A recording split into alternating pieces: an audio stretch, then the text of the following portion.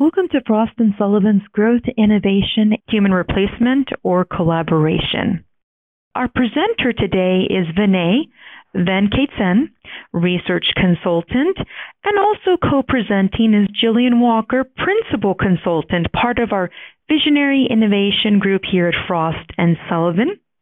And it's our pleasure to have our guest panelist, Aruna Ravichandran, VP CMO Global Marketing from Cisco, and Charles Towers Clark, Chairman Pod Group, and also a Forbes contributor. With that, I would now like to hand the presentation over to Vinay.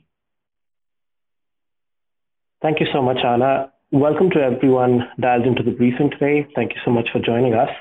My name is Vinay Venkatesen from the Visionary Innovation Group at Frost & Sullivan.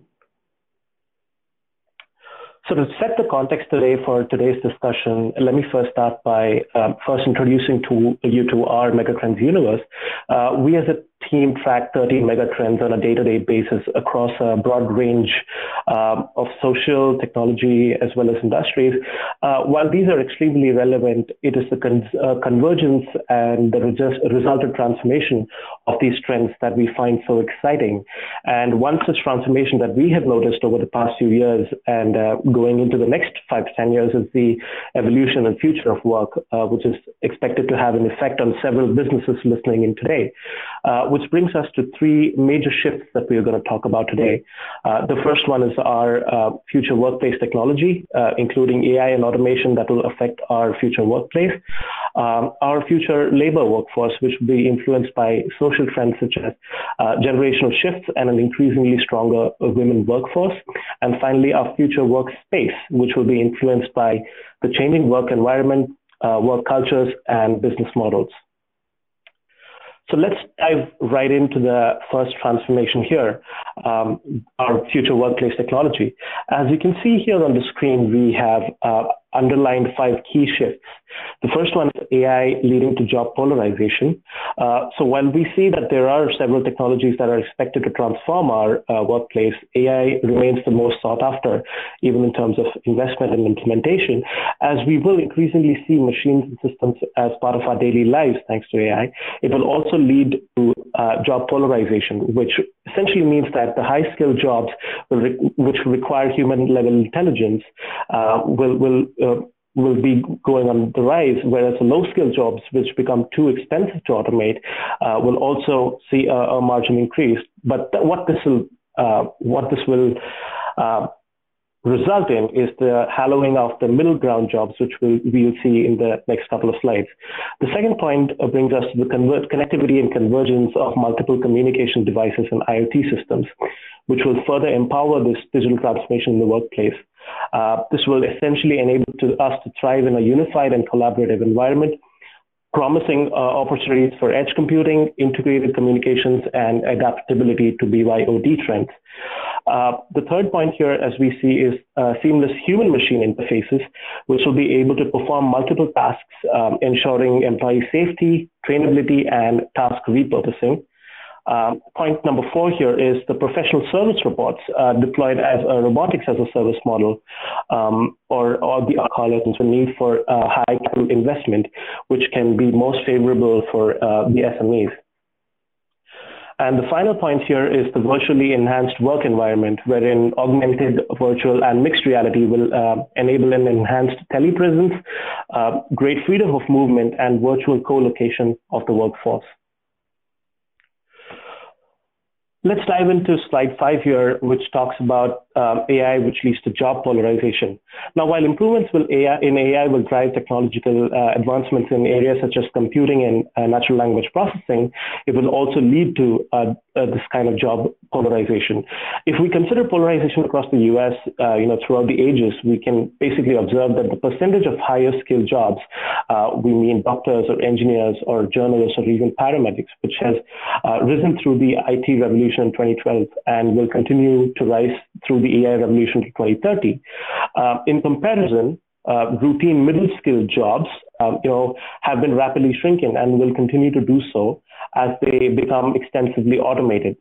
Now, the lower skill jobs, which are too expensive to automate, will continue to increase marginally. Now, what does this mean?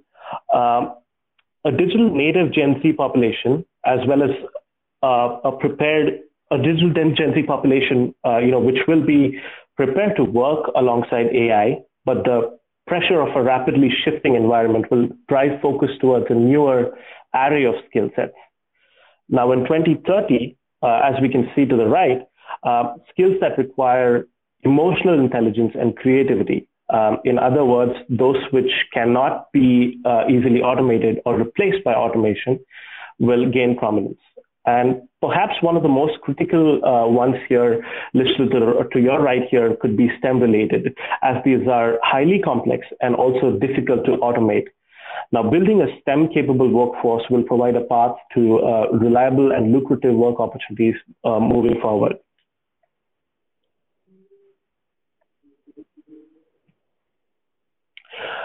And we're also moving towards a highly connected world.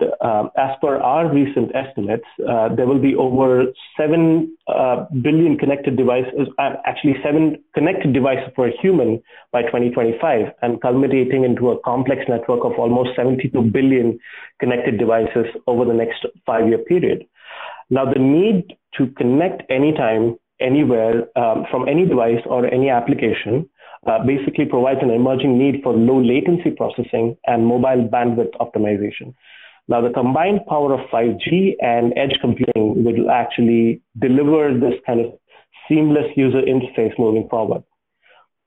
Now, what does that essentially mean? So to your right, we have provided a traffic system example, which is a pretty simple example, which shows that edge computing can almost instantaneously analyze data in real time, almost within milliseconds to prevent accidents. Now, let's think about this from the perspective of an industrial environment. In a plant floor processing environment, which typically requires high speed response and high volume of data inputs, being able to detect these kind of anomalies and actually respond to real time can pretty much avoid significant downtime and also achieve higher productivity. So unified collaboration and communication, which is more customized and integrated, is going to be definitely a very interesting transformation to look at from a future of work perspective. So how will the evolution of industrial human-machine interfaces evolve itself? Now, the future of robotics and their successful integration in the workplace, we believe, primarily depends on 2 key factors. The first one is safety, and the other is ease of use. Now, as shown in the diagram, as robots are increasingly introduced into a diverse set of applications and deployed to work closely with humans, we will start to see a higher degree of motion compliance and sensors, wherein robots are able to monitor a more safeguarded space and slow down their operation speed if they actually detect a human nearby, which ensures full safety and human control. A great example that I could state is how robots ensuring human safety are being used in this hub called ORCA, which is the Offshore Robotics for Certification of Assets. So now ORCA has actually built a fully autonomous robot to inspect damaged offshore wind farms. Now, what this essentially means is that this could put an end to the risk of having humans who are harnessed to suspend themselves over the sea to inspect these turbines, which is a highly unsafe environment to work in. Now, and not only that, but actually building fully trainable and reprogrammable robots will be a critical determinant to ensure this high level of human-machine integration. And this will be regardless of the industry of what the robots are used into. It could be industrial workplace, it could be professional, or it could be personal robots. The other advancement which will take on enterprise complexity is the use of digital personal assistants in the workplace. While today we are all familiar with numerous companies which have deployed chatbots as the first line of customer service, these are expected to get more intelligent over time. Some future advancements we can see or expect are their ability to provide data visualization or a summary of data that recommendations to the user, as well as identification of appropriate receivers of information, which is essentially selective information pushing.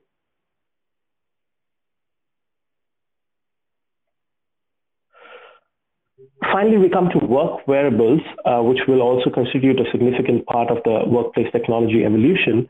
As we also now moving towards a connected environment, we'll see wearables such as, we are already very well versed with smart bands, smart watches, and now smart glasses, which will be increasingly adopted in the future workplace.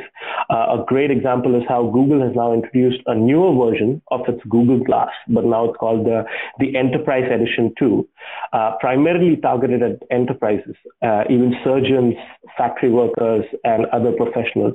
So we're not too far behind, when we see more and more employers use this kind of fitness trackers and, implants even to track metrics in order to improve preventative care for their employees and even, help reduce their healthcare costs collectively.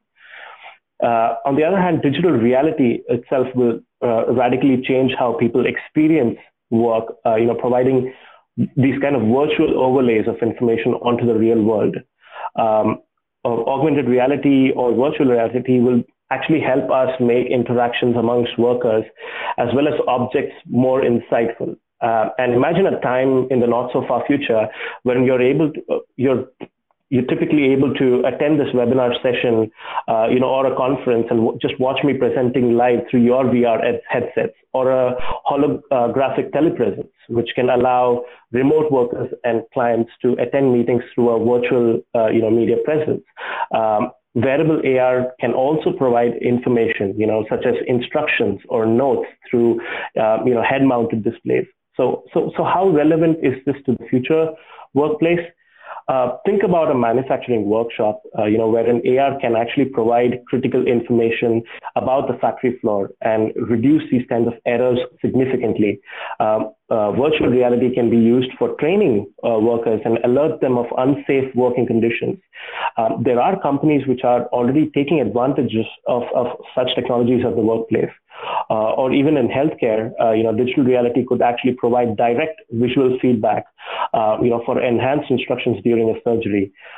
Consider the automotive industry, where companies like Volkswagen, for example, are using AR for real-time diagnosis, repair, and service. Companies like Ford and BMW are also looking at vehicle design and prototyping using holograms for real-time collaboration. But the caveat is there are also challenges to this, that companies must be aware that more wearables or implants inevitably also means that there are more data points which will be generated. And excessive tracking or improper tracking could actually result in a kind of a big brother scenario, which would be detrimental to the employee mindset. So clearly setting boundaries for tracking employee metrics and complete transparency will be critical, as we implement these technologies in the workplace. Now, with that, we'd like to invite our panelists to, weigh in with their observations on what are the transformations happening around, this workplace technology. We have a few questions up here, but it would be great to have a broader view of what we presented here. So, Aruna and Charles, what are your thoughts around the tech advancements that we see around us? What opportunities do they present to us, or even better, how can companies really know how they're ready to handle this kind of transformation? Aruna, do you want to go first? Hey, thank you, Vinay. So from what we are actually observing when you think about future of workplace from a technology perspective are in two critical areas. One is there is a huge increase in the concept of virtual assistants. So if you think about it, AI has basically changed the way people actually interact across the board. I'll just give you an example. Previously, when I would actually come into the office and join a meeting, you have to, put in those mundane numbers and you have to join a meeting after 5 or 10 minutes. But as you look at how technology has actually advanced and how it improved the employee productivity across the board, this is where AI, in terms of virtual assistants, in terms of facial recognition, is actually going to play a tremendous role. So my meeting experience has now changed tremendously. So all I have to do is, if I have to join a a meeting on the phone while driving into the office, and then I come into my office, my WebEx board will automatically recognize who I am, and it'll switch over the call directly from my mobile device onto the WebEx board. So that's one example in terms of how AI is further enabling and automating the employee productivity. Another example is there is a huge rise in terms of facial recognition as well as voice assistant. So again, if I'm huddled in my office working with my coworkers, the WebEx board actually wakes up and say, hey, Aruna, you have a meeting starting in 5 minutes. Do you actually want to join the meeting? And so even without having to lift a finger, you actually have the opportunity to, be a part of the conversation with the meeting. And as I look into the future, in terms of how this is further going to change, is that if you are about to join a meeting, not only will it prompt you, you can actually have a conversation with a lot of the virtual assistants, just like you have a conversation with Alexa and Siri and so on and so forth. You can actually say, hey, tell me how many people have joined the meeting. Can you please load the presentation from your last conversation into the meeting? So a lot of the things which had to be done manually across the board is now going to be automated by a lot of the virtual assistants. The second area where I think we are seeing a big amount of increase in cadence is around the whole concept of audio as well as speech recognition. And so gone are the days like, when you are joining a meeting or you're collaborating with your peers, most of the conversations were actually recorded. But now, you have to take, the technology gives us the ability to take it to the next level. It's not just about recording the conversation, it's about transcribing it. And it's not just transcribing it, it's transcribing it in any language across the board. You should be able to tell your voice assistant to basically take meeting notes. You should be able to tell your voice assistant to be able to take an action item. And then later on, after you've finished your collaboration or you've finished your meeting, you can actually go into the cloud, put a keyword search on whatever you want. You can look up any one of the transcription over the last couple of weeks or months or years. In fact, if you want to basically go back in time. And so all of this, when you think about the whole concept of collaboration assistance, facial recognition, audio as well as speech recognition, I think, it's all focused on being able to further automate a lot of tasks which were manual and further increase the employee productivity across the board. The second area where I see there is a lot of transformation which is happening is in the AR/VR world. So, and there are a lot of examples, and I think you stated a couple of them from Ford. So with Ford, their global teams have the opportunity to optimize their vehicle design on an Oculus Rift. And so how do you do that? So basically, if you are trying to, do something, design your particular car without even actually getting into the underlying mechanics, you can actually do it with AR/VR. And there are other companies which are actually simulating in multiple different verticals. At UCLA, they have an Oculus Surgical Theater where they can actually teach sensitive new surgeries across the board. Think about how much of a value that will actually provide to the world if you can have the ability to teach new surgeries for various different surgeons around the world using AR/VR technology. With NASA, they actually train the astronauts with zero-G virtual reality. Boeing, they use AR to actually build airplanes so that they can actually cut the error rates by 50%. So again, the whole concept of AR/VR is actually going to take the future of work into the next technology level. Absolutely. Those are very interesting examples. Thank you so much, Aruna, for sharing.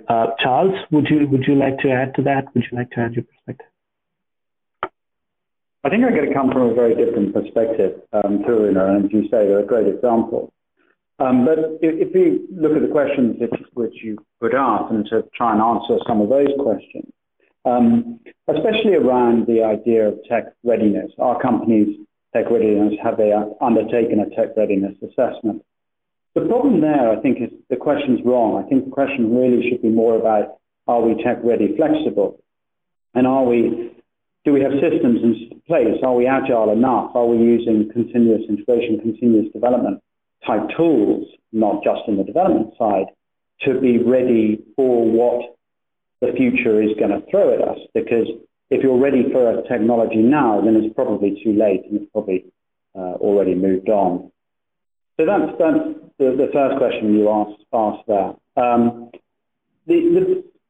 If we take a bigger step in terms of your third question, what extent will robotics and automation impact the future workplace? This is something which I actually wrote a book about called The Way of CEO. And I do think it's going to have a very, very huge impact over the next 5 to 15 years. You've gone through, obviously, the impact of AI, and it's not general intelligence, artificial general intelligence that's going to have the impact. It's the machine learning and the deep learning focusing on narrow and deep problems. And the way I put it in my book is we can look at what can be processed, and things can be broken down into smaller steps. And if it can be processed, then it can be automated. But we also need to look wider. Professor Stuart Russell from the University of California has talked about the need to address the implications of AI, and that obviously comes back into the future of the workplace as well.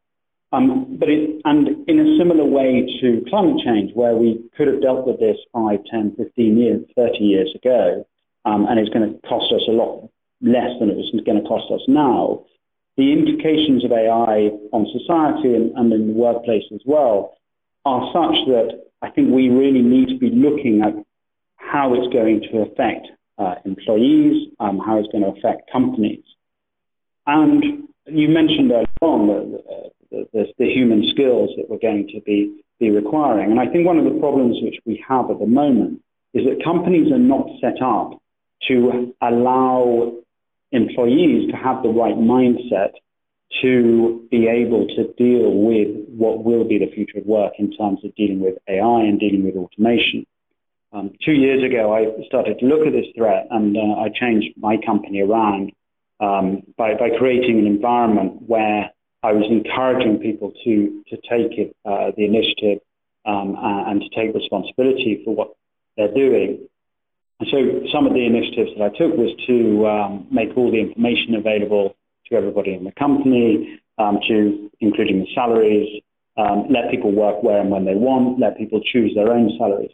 Now, those may seem as gimmicks in a workplace, but I think it's extremely important for the future to deal with AI and to deal with automation, moving told to do or a process to one where they're thinking, and you alluded to this earlier on, where they're thinking and they're working out, well, not only what are their objectives, but also what are the objectives that they need to set for the automation. Absolutely.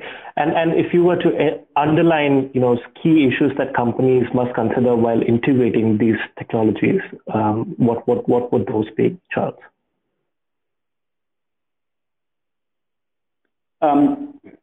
Again, I think I'm going to slightly, forgive me, but I'm going to slightly repeat what I've just said. Is that you can integrate the technology, but the technology is not going to work, and especially automation, bringing new technology in, which is going to automate things, is not going to work unless you've got to a situation where people have the right mindset to be able to deal with the technology.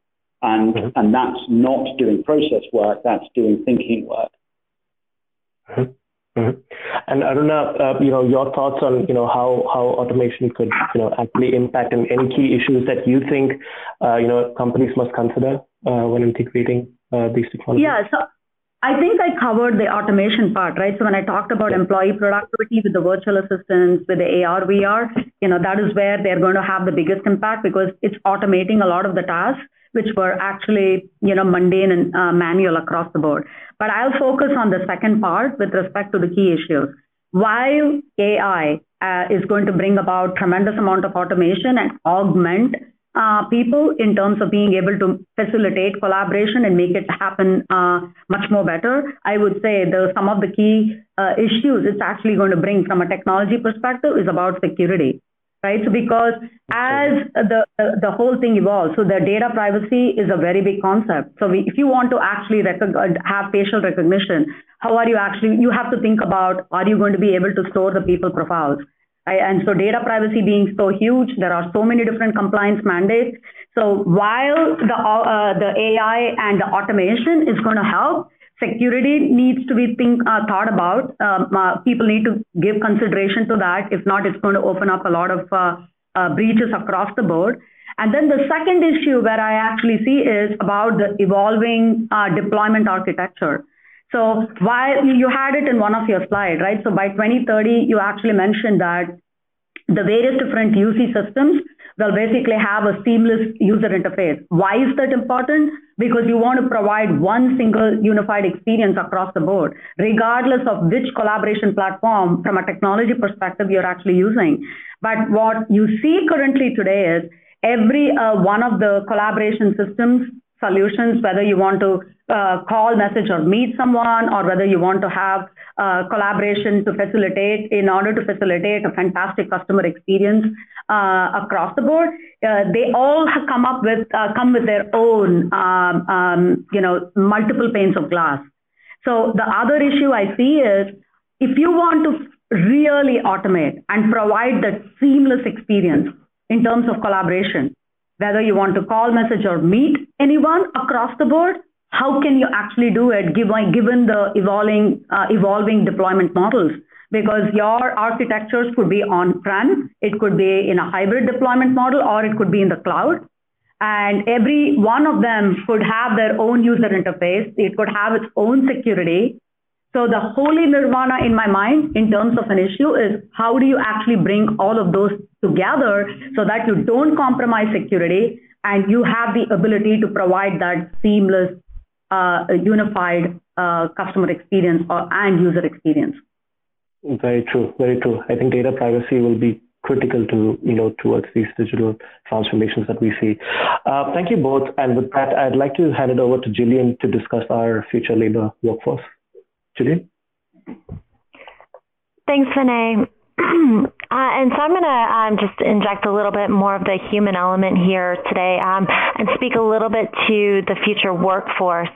As you can see on your screen, the key shifts that will become increasingly prominent over the next decade include things like the dominance of multi-generational workforces. And now, clearly, this is something that we've always had to some extent, that is more than one generation in the workforce. But we'll see, I think, a broader range in the future. You can imagine Gen Z, millennials, Gen Xers, boomers, and maybe even those in generations beyond boomers, all working together in one collaborative process. And this multi-generational outlook will certainly create challenges, I think, in terms of communicating and interacting across generations, but also tremendous opportunities. The second point here is the rise of median ages globally, which is ultimately a contributor to this concept of a multi-generational workforce, but also things like considerations around as societies age, people are going to be working longer. What does that mean?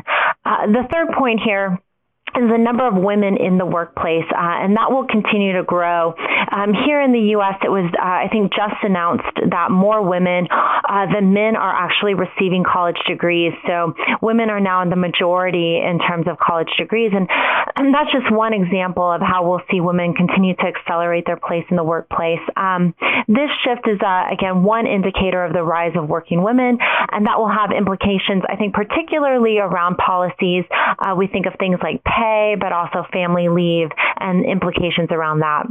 And then finally, integration of robotics and automation. So just kind of dovetailing off some of the topics we were just talking about. And that will, of course, have profound impacts on the workforce of the future. I think, as Vinay had hit on, particularly in terms of needed worker skill sets.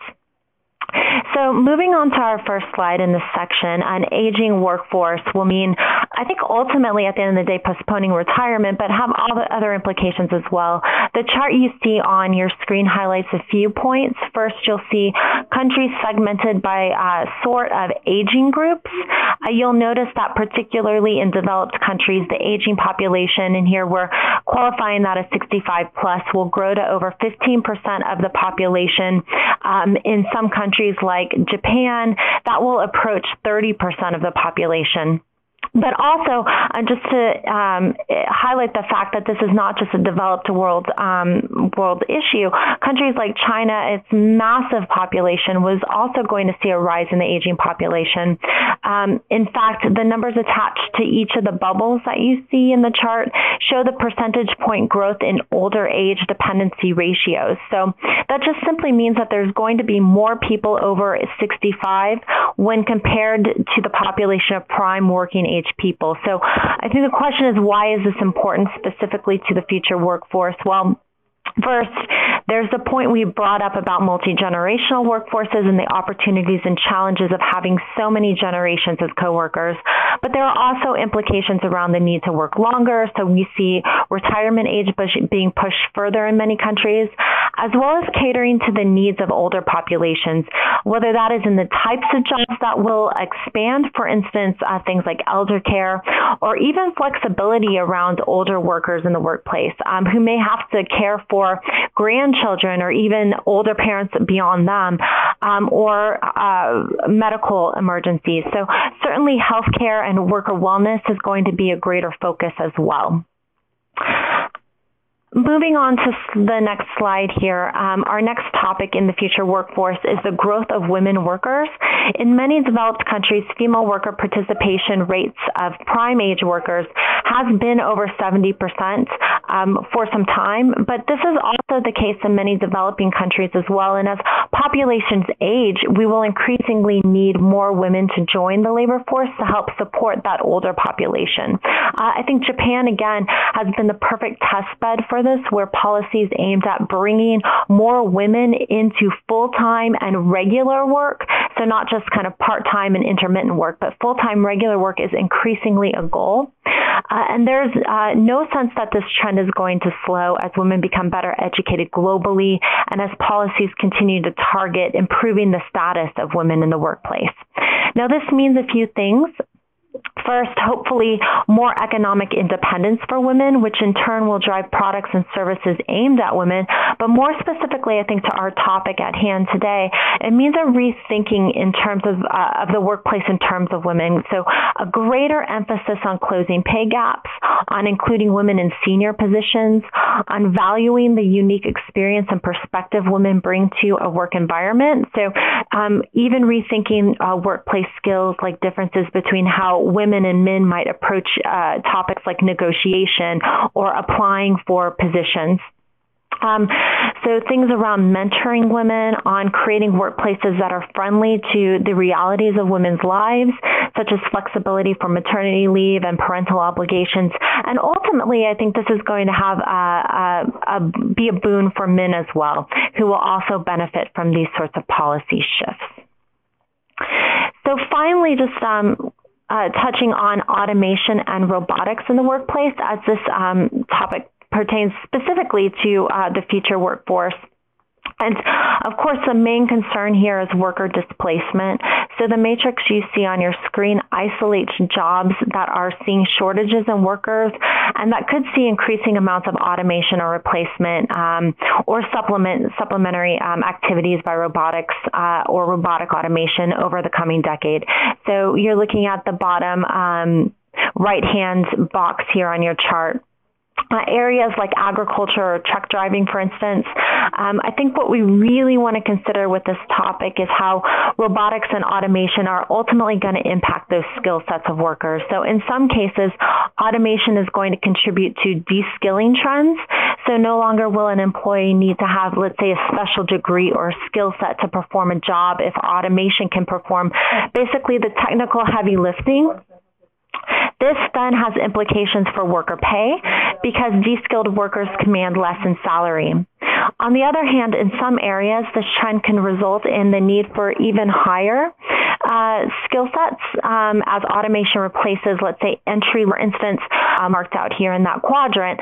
Automating this job or a job that something like an intern might do may make it harder for new workers to get a foot in the door somewhere, or may make it take longer for those workers to acquire the needed skills they have to progress in their careers.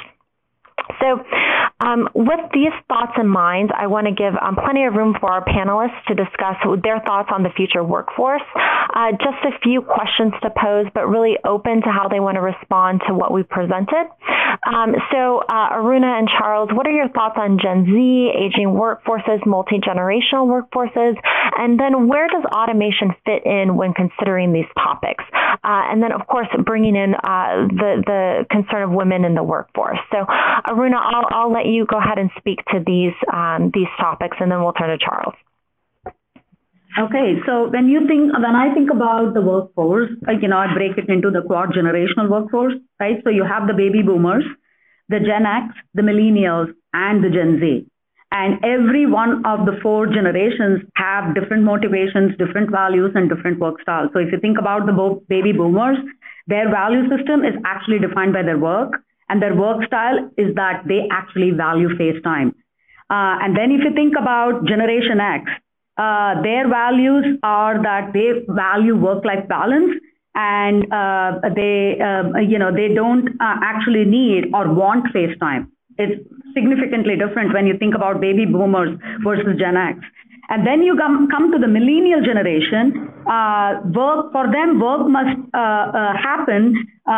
Work should be an integral part of their life, and they need to be able to influence.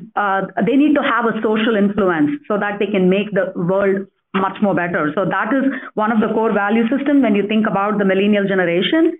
And then the last one, which is the Gen Z. And for them, it's much more of they only know the global diverse workforce and workplace. And for them, their preference in terms of work style is about being able to have conversations live or through video or visual. So they're very visual across the board. It's not about the audio. So as you can see, baby boomers and Gen Z actually value face time. And for baby boomers, it was physical face time. For the Generation Z, it could be video or visual, and it doesn't have to be live. So there is a significant difference as you basically see the changing value system as well as with respect to the work style. Given this, I would say automation is going to play a tremendous role because we still have, regardless of how the future is actually going to evolve, probably the baby boomers are actually going to drop out as we move towards 2025 or 2030, as you actually discussed. But you still have to support three generations as you move towards the future, which is Gen X, millennials, and the Gen Z. And you have to start with Gen Z, and same thing with the millennials. I think they'll make a significant part of the workforce. So when you think about their work style and their value system, automation is going to play a tremendous role.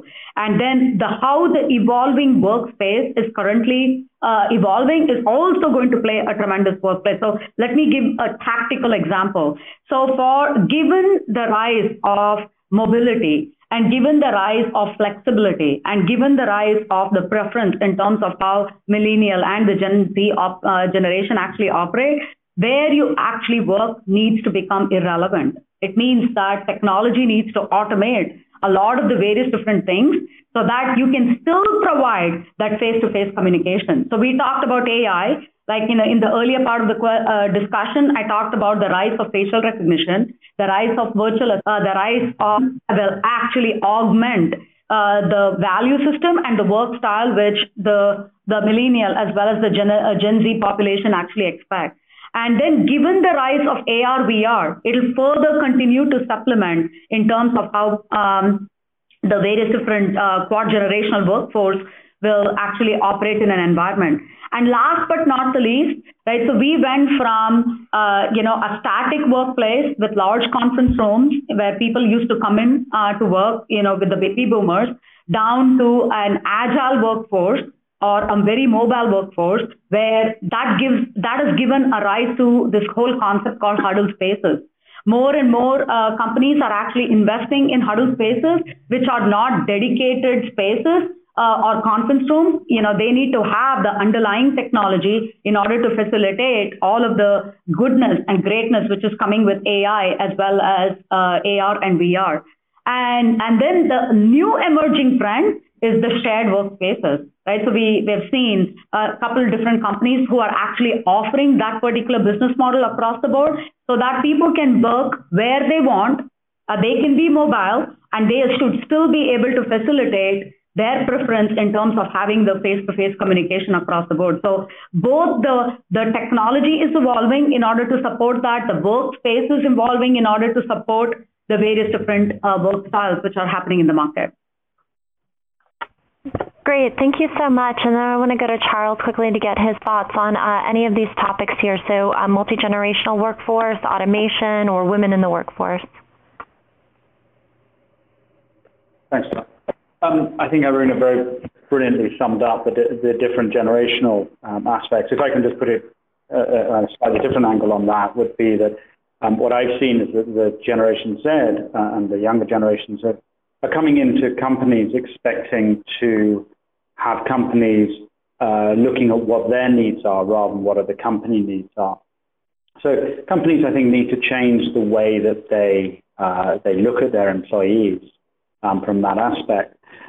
When we come into automation and how that's going to displace, I would venture to guess that the biggest change is going to be on the aging population of the workplace.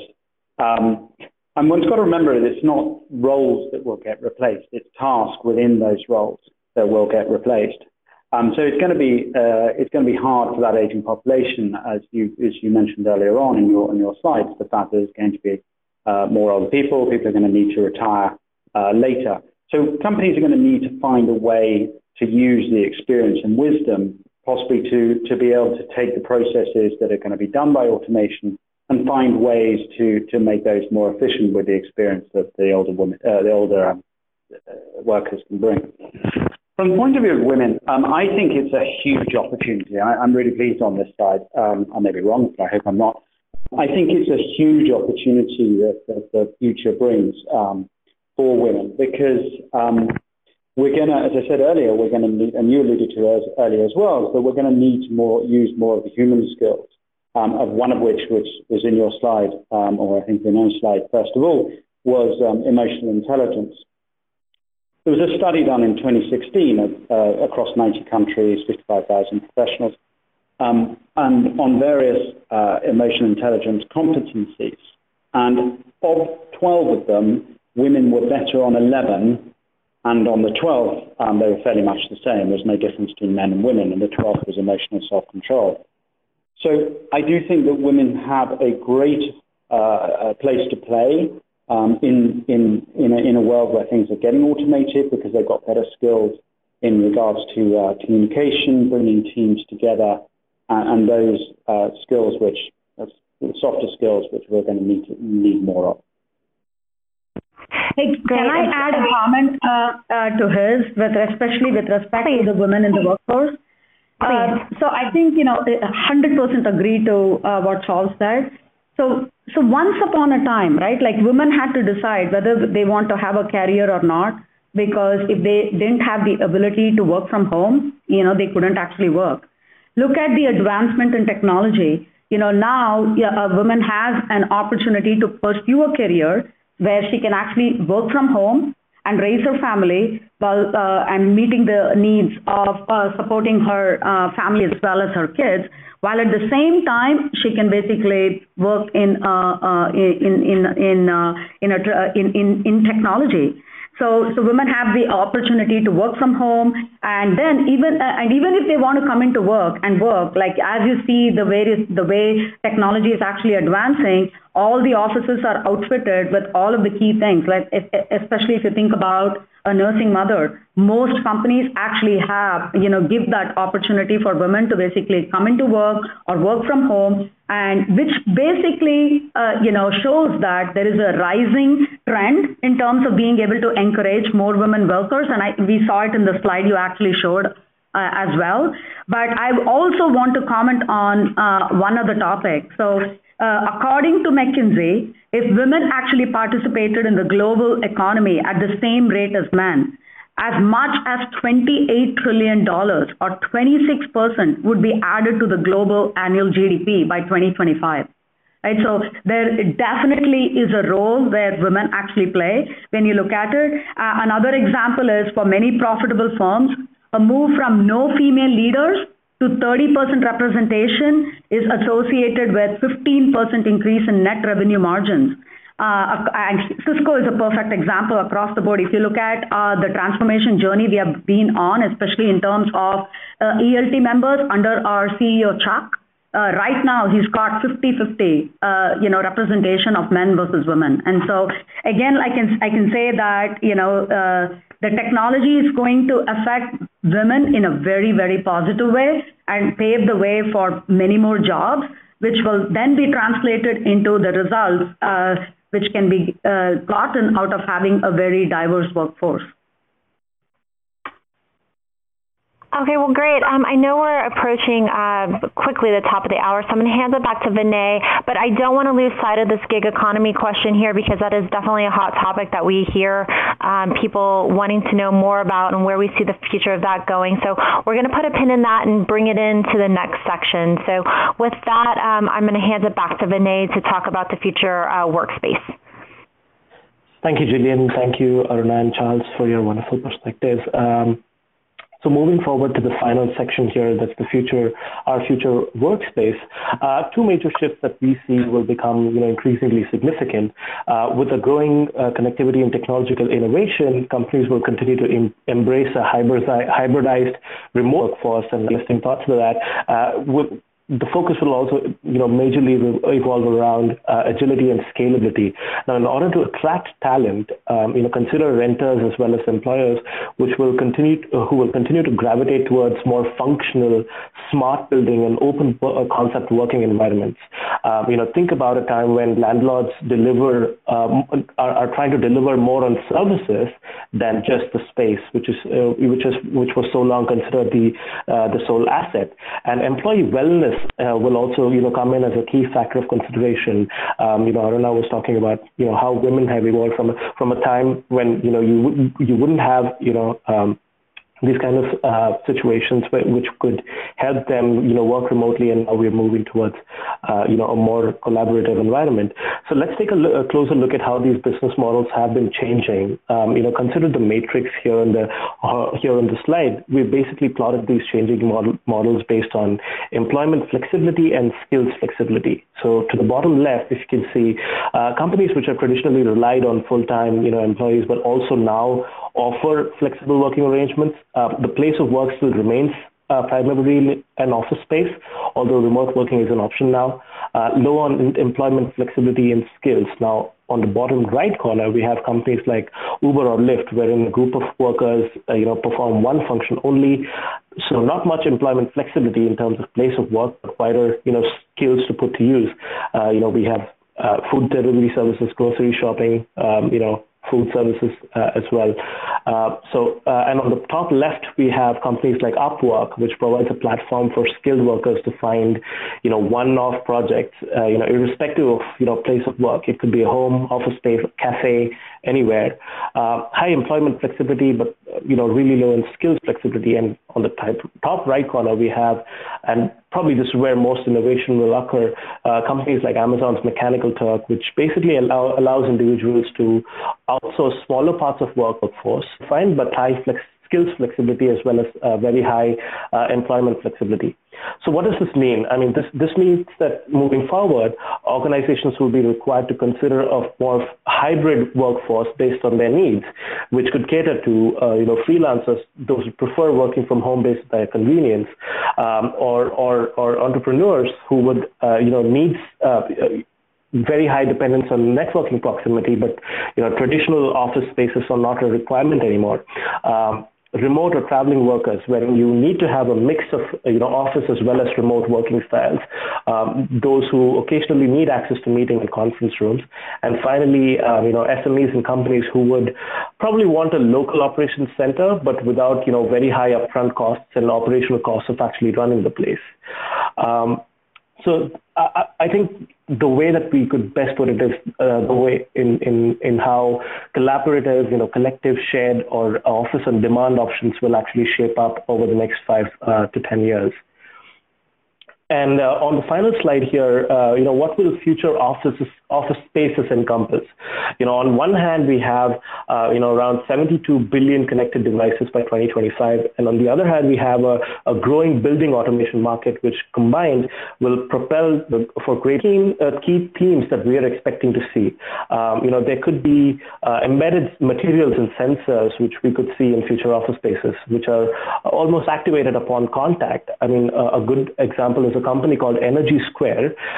They actually introduced a wireless charging surface at the CES 2019. Now, the surface is basically a matrix of conductive tiles, and it's monitored by an embedded system.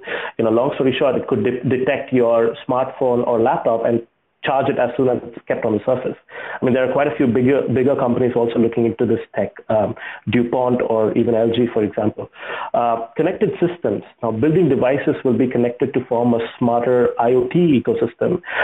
Cisco's Connected Workplace, and I'm sure Aruna can elaborate on this a bit, help them, Cisco's Connected System actually helped them shed almost 7.5 million square feet of office space, and just to basically result in high real estate cost savings as well as CO2 emissions, a more flexible yet connected workforce, more activity-based and collaborative workspaces. And finally, untethered workspaces. Now, smart building is based on personal convenience. A simple example would be just connected lighting systems, which could be activated by IoT sensors, basically to reduce energy consumption and space efficiency. And apart from these, there are some other innovations that could also be integrated. I mean, let's take an example of smart construction materials.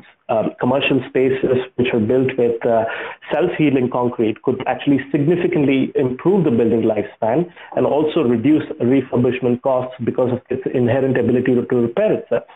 Or even biofacades, used in glass panels, which can actually provide this kind of shade and reduce dependence on artificial heating, ventilation, and cooling. So to put it all together, what does this mean? With more employers embracing these kind of remote work styles and the gig economy coming up, it's only going to reduce office space occupancy and increasing real estate costs. So employers will increasingly consider commercial spaces which provide the maximum connectivity, collaboration and flexibility across, global locations to involve that level of employee engagement and productivity. And with that, I'd like to invite our panelists to, provide their perspectives on evolving workspaces. It'd be great if we could come back to that gig economy question because it's so relevant on this, on this section as well. There is a clear indication that employers will need to look beyond the traditional office spaces now. So what kind of changes do we see, occurring here? Charles, would you like to comment on that? And maybe then we can turn to Aruna. Sure. Actually, if I can go on to the gig economy one first. I think the gig economy offers some huge opportunities, especially for those who are highly sought after or want flexibility. But there should be a huge nervousness as well around the threats that for those with multiple jobs and zero-hour contracts. It's very interesting looking at the difference between the EU and the US as to how the governments are viewing it and what protection they're putting in for the workers.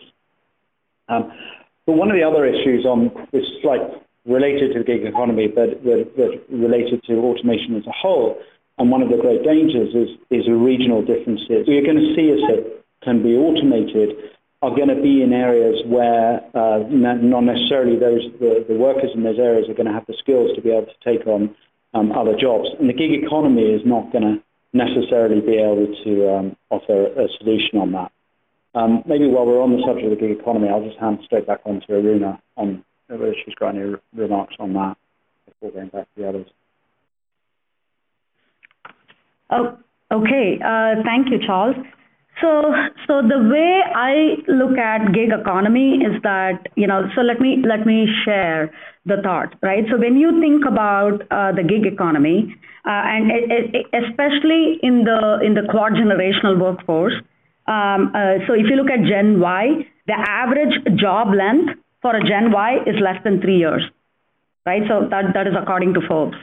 The other thing which I see with respect to gig economy is that more and more large firms, I can speak for this, especially from Cisco perspective, are increasing their number of contractors. So according to Intuit, 80% of large firms are actually going to up the number of their contractors by the time you get to 2030. And last but not the least, 15% of freelancers actually earn via a digital platform. And again, speaking specifically for marketing, I can see a huge increase in the number of contractors. So you might be wondering, why is this important, right? So why do we see the rise of the gig economy? One is, it gives you flexibility. So you don't need to relocate. It gives you flexible, and it also gives you work-life balance. It's a 9-to-5 job. If you work more than 9 to 5, you're actually compensated over time for what you actually deliver towards any company. It's better than a salary, and it's a short-term relationship. And if you go back and relate it to the work styles for the millennials as well as the Gen Z population, which are going to make the significant part of our workforce by the time you get to 2030, I would say, like I said, Gen Y expects to be on a job for less than 3 years, which means that they're going to switch 15 to 20 jobs during their entire lifetime. And now if you translate that to the gig economy numbers, it means that, being a contractor will pay a bigger dividend for them because it'll give them the flexibility, it'll give them a better work-life balance, it's a short-term relationship, and it aligns with their particular work style. So I would say I definitely see an increase in their trend, in the gig economy trend, especially given the changing work styles between the millennial as well as the Gen Y population. So having said that, I do also want to cover something which you asked me to cover, Vinay, with respect to the whole Cisco's transformation in terms of what we went through with respect to workplace transformation. So we embarked on this journey of being able to evolve our entire workplace transformation here within Cisco. We started this journey about 3-4 years ago. So what we looked at is what was the type of workers who were actually coming into the office. So was it more remote workers or more office workers? So when we began this whole challenge, there were more people coming into the office across the board. And then we looked at the type of office spaces. So I talked about huddle spaces, which are these not these conference rooms, which are dedicated conference rooms, but they are informal places where people can actually huddle together. And we compared them against the conference rooms. And we saw that there was a significant number of conference rooms which were there in place. And last but not the least, we looked at the schedule, right? Like, were there an ad spaces linked together in these ad hoc collaboration spaces, or were they bookable collaboration spaces? And what we saw was that more than 50% of Cisco's 100,000 total seats were not actually being utilized. Employees were changing where and how they worked, which means that they wanted a greater amount of flexibility. And so we embarked on this journey in terms of pretty much changing the equation of the verdict in terms of reducing the number of office spaces in order to basically give flexibility to people given the emergent work style with respect to the millennial as well as the Gen Z population, so that we basically went from a huge tilt towards office towards a mid-tilt so that we can encourage both remote as well as office employees. And then we also changed the context of our large conference room. So we created a lot more huddle spaces rather than having inactive or not used conference rooms. And last but not the least, looking at the schedule, we actually went into more ad hoc collaboration spaces. So given that transformation, we actually had a tremendous amount of results which we gained with more productivity and satisfaction. So we had a 16% increase in employee engagement, 241 buildings were actually closed, 14% increase in workspace productivity, and close to 294 million earnings from building sales, and 811 million estimated value of incremental productivity, and a total decrease of 196 million for operational expense. Absolutely, Aruna. As much as we'd love to continue with this, I think we're just at the the hour.